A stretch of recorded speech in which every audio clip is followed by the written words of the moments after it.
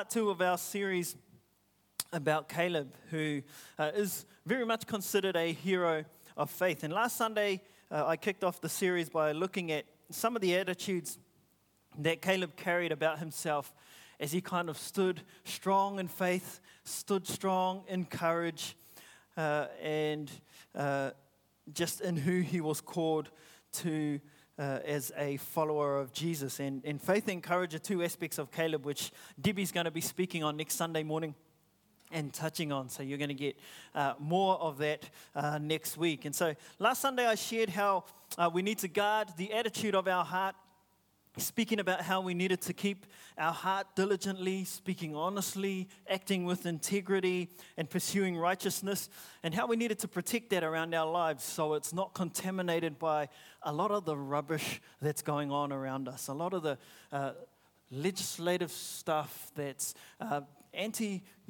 biblical principles, a lot of that's just the actions and the behaviors that are happening around us.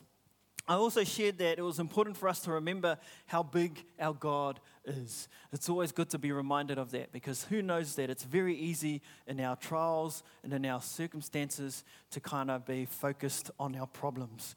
And so we looked at how important it was to remember just how big our God is in every situation, because He is. Amen? And then our last point last Sunday was how we needed to trust God and get ready to go. A point that we're going to touch on a little bit again this morning as we see how Caleb's attitude and how Caleb's faith allowed him to be ready at the right time to go after what God had promised them. Because what we're also going to see this morning is that the failure to be ready in faith, the failure to be ready in courage has an impact on our journey. And so if you missed last Sunday, that one is up online. So you can go and find that. Eh? Yeah, go me. Woo. We're winning. So that one is up online. So if you missed last Sunday, you can go and listen to that or re-listen to it if you want to hear it again. And you can find it on, again, the Easy Church app. Also, you can find it on any podcast platform under Shaw Elam. And so I want to continue the series this morning by sharing with you three aspects about Caleb's attitude and his character that we can benefit from if we adopt them into our own lives and into our everyday walk. But let's pray before we come to that. Heavenly Father, we just thank you again for your word. Lord, we thank you for your Spirit, who was the first interpreter of your word. Father, I just pray, Lord, that you would allow your Spirit to speak clearly to each and every one of us. God, that you will take these words this morning and that you would mold them and multiply them personally for every individual in this place, because you know what's going on in all of our lives and in all of our hearts. And you know, Lord, the battles we face. And so, God, I pray that you would use me this morning for your glory. Father, that you would let your Spirit just move in this place and that you would have your way. In Jesus' mighty name we pray. Amen. Amen.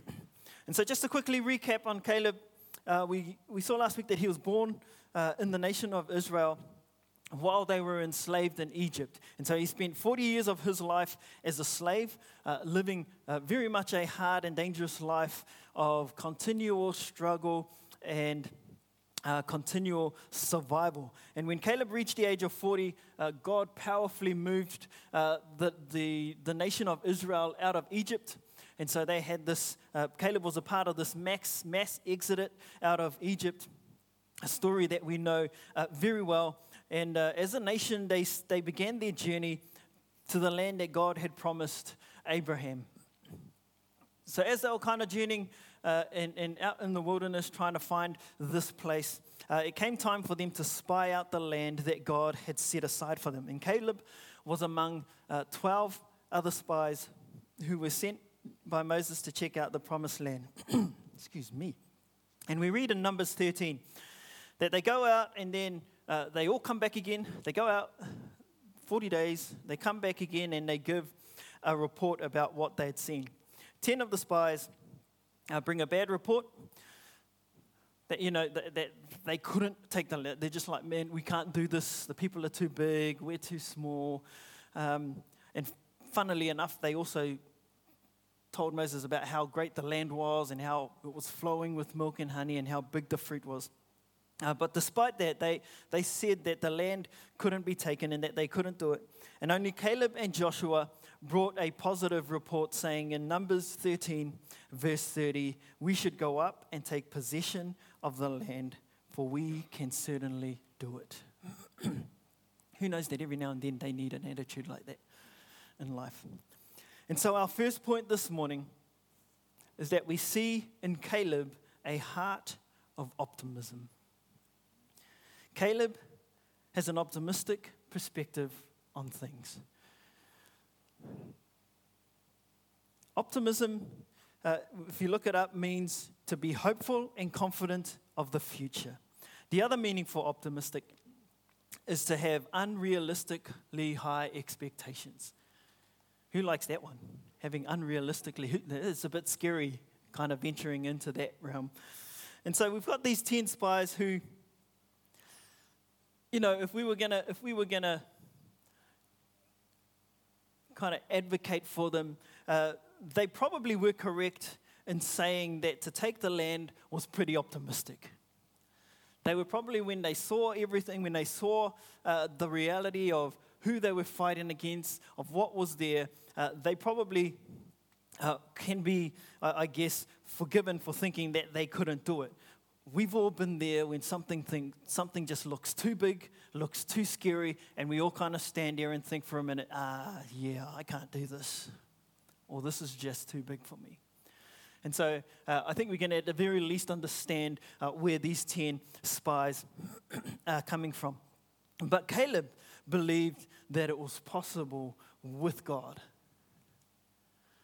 Caleb believed that he could do it with God, as well as being hopeful and confident for their future. So he had this optimistic view for what the future could look like, and then where it was unrealistically optimistic or high in its expectation, he was still confident that they can do it with God. You know, when something is not unrealistically high for us to reach, when something is not that hard for us to achieve, if everything in our life or in your life is controlled and measured within your ability to do it, then there is almost next to no room for God to move powerfully. Did you catch that this morning? If everything you do in your life is within your ability, if it's all within your capability, if it's all within the realm of what you can do, then there is nowhere for God to move powerfully. Because you can do it all yourself. But we see in Caleb's statement here in verse 30 that he had this optimistic spirit. He says, we should go up and take possession of the land. After hearing all the things that they'd seen, after hearing about all the enemies that they had to battle, were they bigger than? We're not told, but the likelihood is, yes, they were bigger than them. In the natural, would they have been overcome? All likelihood in the natural, as if you assess things as they were, yeah, they might have been overcome. But Caleb was like, with God, we can do it. We should go up and take possession of the land, for we can certainly do it. And so when others were saying that we can't, Caleb was saying, yes, we can. Like Bob the Builder. Can we get it? Yes, we can. And so let me put it in another way in the context of Caleb's attitude and relationship with God that we spoke about last Sunday. When the men surrounding him, these other 10 men were saying, we can't do it. When in the fear of man, they were saying, we can't do it. Caleb, in his faith, was saying, God can.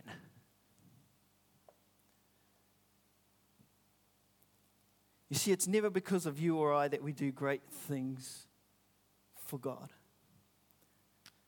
It's never in ourselves that we achieve the promises of God.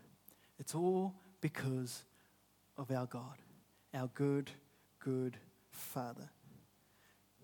It's Him who does the great things. He is the way maker. He is the miracle worker. He's the promise keeper. And He wants to bless us with His goodness and His presence and power and his promise. Amen. And so Caleb's optimism has to do with this vision and this desire that he sees for what God has promised, for these greater things that God has laid out for the future, for the future of their people. He's optimistic for what's to come, and his optimism is backed up with faith, courage, and trust in God. He says in Numbers 14, verse 8, if the Lord is pleased with us. Let's grab a hint just from that phrase. If the Lord is pleased with us. The key there is to live a life holy and pleasing to the Lord. Easy to miss that at the front of that verse. But if the Lord is pleased with us, he will bring us safely into the land and give it to us. It is a rich land flowing with milk and honey. So my encouragement this morning is live a life holy and pleasing to God. Live filled with optimism. What is that? Filled with hope and confidence for your future. Not just the future in this life, but the future promise of eternity with our God in heaven.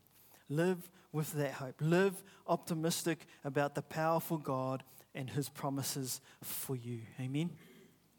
He is able. We just need to be willing. Our second point this morning is that Caleb had a heart of enthusiasm. Optimism, enthusiasm. Optimism to do with vision, with what he sees. Enthusiasm to do with passion. Caleb is enthusiastic and passionate about what God is doing. I don't know about, I don't know if you're like me, but there are certain topics that once you kind of get me started on it, the energy levels seem to go to another height. Debbie's laughing because she knows what I'm talking about. But when all of a sudden someone strikes up a conversation with you about something you're passionate about, whether it's sharing about Jesus, whether it's politics, whether it's cars, whether it's baking. I know some ladies are into baking. But whenever you start talking about something that you're passionate about, the energy levels just start to lift. Debbie and I would be talking to some people, and then they would get onto a topic, and Debbie will be like, oh, don't get him started on that. Because she knows that once I get started on it, what's coming next is an enthused, passion-filled conversation about whatever that matter is, whatever that topic is. And so Caleb seems to have this enthusiasm about him when they're talking about going to their land. It's that moment where you're just excited about what's happening, but everyone around you is just kind of going, yeah. Kind of standing there, not too fussed about where you're at. And this is one of the reasons why we assume that Caleb and Joshua were ready to kind of go when the opportunity came. Enthusiasm and passion, they don't normally just come to you in an instant. They are things that have come out of a season of engagement. They are things that have come out of a season of reflection, and out of a season of thought on those topics. We're enthusiastic and passionate about things that we've either had personal experience in, things that we either have a personal conviction about, or things that we've grown and increased interest in. And sometimes we're passionate about things that we've had all of the above happen to. Where you've been affected by it personally, you've got a conviction about it, like a conviction about our faith and about sharing the gospel, or something that we've grown and interest in. And so we see this passion and this enthusiasm in Caleb when he's trying to convince the people to go into the land of Canaan. When everyone else was being scared, Caleb was like, it says in these verses that Caleb and Joshua tore their shirts off their bodies to be heard. Now, the word enthusiasm means having or showing intense and eager enjoyment, interest, or approval of something. Having or showing intense and eager enjoyment, interest, or approval in or of something. And I'd like to suggest this morning, church, that we're meant to have an intense, eager enjoyment and interest about our faith, about the bride of Christ, his church, and about the promises that God has placed in our lives. You know, Romans 12 verse 11 says, never be lacking in zeal, but keep your spiritual fervor serving the Lord. In the NLT, it puts it this way, never be lazy. Is that a word for anyone this morning? Never be lazy, but work hard and serve the Lord enthusiastically. Enthusiastically. With intense and eager enjoyment, interest, and approval. And so Caleb was burning with this zeal for the promise of God. He wanted action. And not only that, he believed that it was time to act. And so he was calling the people of Israel to the work of God to take over the land that God had promised them. In the New King James Version, where it translates Numbers 13:30, it says this. Caleb says, let us go up at once and take possession, for we are well able to overcome it. So he has this heart of enthusiasm. You see, what we also get out of the story of Caleb is the flip side of zeal and enthusiasm. And it's not always a side we like to think about or look at. But we see the impact of fear, the impact of faithlessness, and the impact of a lack of zeal. Because the Israelites hesitated. The Israelites deliberated. The Israelites procrastinated. And the Israelites did not go when it was time for them to go, despite Caleb and Joshua calling on them to head out. And because of what they were told, and because of what they decided not to do, which was to go to the land, God did not allow them to enter the land for another 40 years. And this is not just 40 years of living. This is 40 years of wilderness living. Weary, wandering in the wilderness. The lesson for us here is that though there's certainly times for planning, though there's certainly a need to kind of put systems in place to do the work for God, to help us steward well the resources and the finances that God gives us as we work towards his vision for our lives personally, but also for ministry. There will eventually come a time for action and deeds to be applied to faith. This was the time for their actions and their deeds to be applied to their faith, to move in faith, because faith without godly works and without godly deeds is what the Bible calls dead. And so if no actions follow our faith as we walk through this life, then we fall into the faithlessness that God accuses the Israelites of having here. If there's no action to follow, then both optimism and enthusiasm begin to drain away, and opportunity departs. And I don't know about you, but again, I never want to miss an opportunity in God. If there is an opportunity for me to grow in God, I want to be there. If there is an opportunity for the church to grow in ministry, I want to be there and ready to go. Amen? And so as faithful followers of Jesus and of the all-powerful God who's able to do church abundantly above and beyond all that we can hope and imagine, we aim to have a heart that is optimistic in faith and enthusiastic in passion while we serve our Lord. And like Caleb and Joshua, we get ready, optimistic and enthusiastic about going at once to take possession of God's best for us. Because I would love nothing more for all of us than for all of us to have God's best for our lives. For we are well able to overcome whatever stands in our way with our God. Hallelujah. You know, one of the keys that we get from Caleb's life to help us with this, and that is our third point this morning, is that Caleb has a heart of submission. Caleb has a heart that is submitted and that is surrendered to God. God said of Caleb in Numbers 14, verse 24,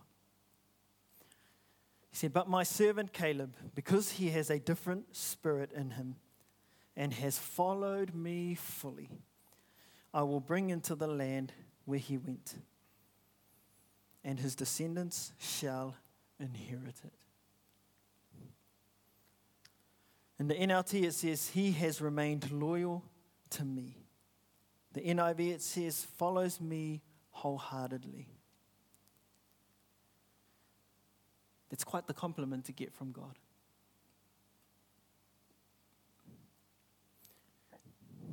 You know, living in submission and following God fully simply means to give God His way every day, all the time. It's His way every day, all the time, no matter what the situation. It means giving up living for what we want. It means giving up living for the approval of others or how others see us. It means giving up trying to be something that God never created us to be, and just following Jesus, whom with we can discover all we're created to be. And that's not easy all the time, because we all know that God's way of turning the other cheek and rejoicing always through every season and loving your enemy. Who likes that one? Loving your enemy. Doing those things aren't always convenient or easy to do when we're just kind of walking through our week. But a religion or a Christianity of convenience is inconsistent with a Christianity of conviction. A Christianity of convenience, because we're such broken human beings, is inconsistent with a Christianity of conviction. Because discipleship, by definition, commands our devotion, our worship, our dedication, and our submission to our Master. And that is Jesus. Romans 12, verse 1 says, "Therefore I urge you, brothers and sisters, in view of God's mercy, to offer your bodies as a living sacrifice, holy and pleasing to God. This is your true and proper act of worship." And so because God gave His one and only Son, because Jesus gave His life as a ransom for our sin, we live a life of submission and sacrifice to our Lord. God's way, every day, all the time. Easy to repeat, easy to say, but as disciples, it's a journey that needs to be walked.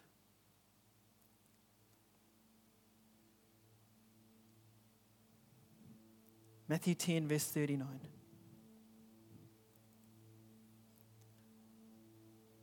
In the NLT version. "If you cling to your life, you will lose it. But if you give up your life for me, you will find it.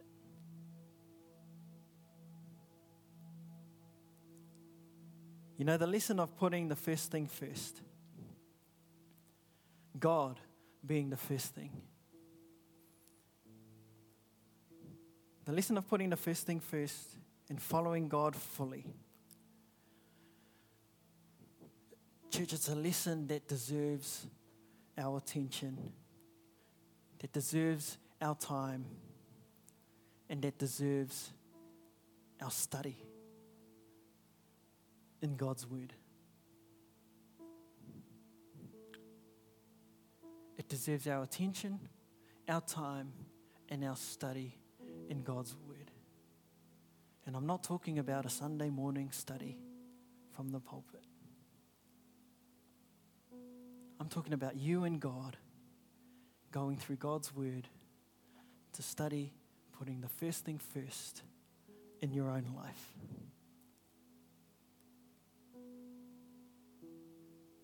To get the heart of submission that Caleb had.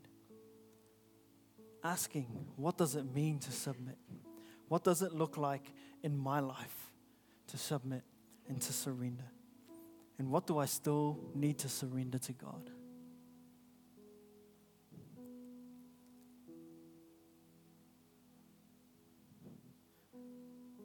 Because I believe that if we can be honest with God, and more importantly, if we can be honest with ourselves about those sorts of things,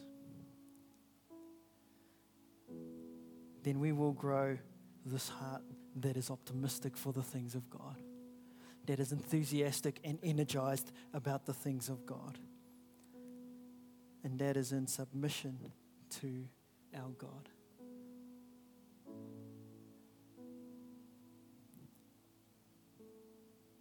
Because, man, I don't know about you, but I think I ain't seen nothing yet when it comes to what God can do.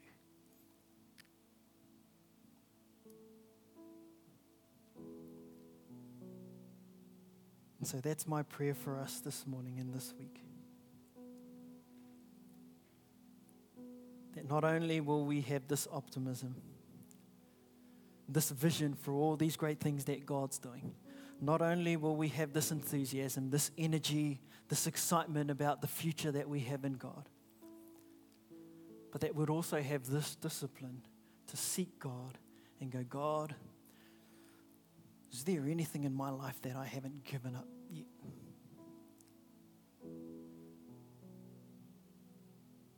Knowing that on the other side of all of that, God's best is still yet to come. Hallelujah. So why don't we stand this morning as we close in prayer?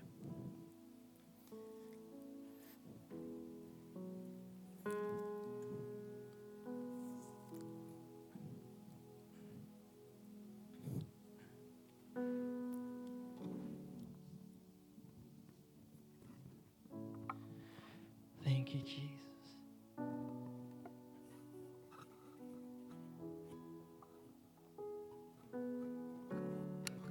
Thank you, God.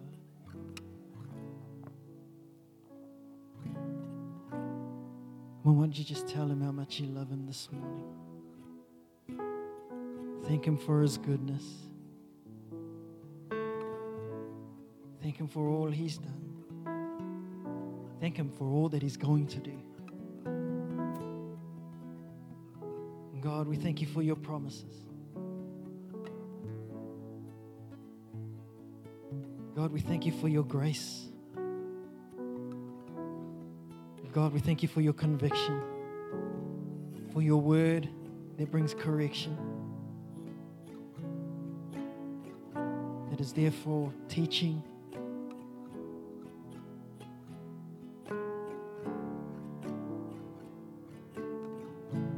And God, this morning I pray that you will just release in our lives, Father, the heart of Caleb, the faith and the courage of Caleb, to walk with optimism, to walk with passion and with vision after you. And God, I pray, Lord, that you would speak to our hearts and into our lives your truth. Lord, that in our passion and in our vision and our optimism, we may be anchored in our service and submission to you.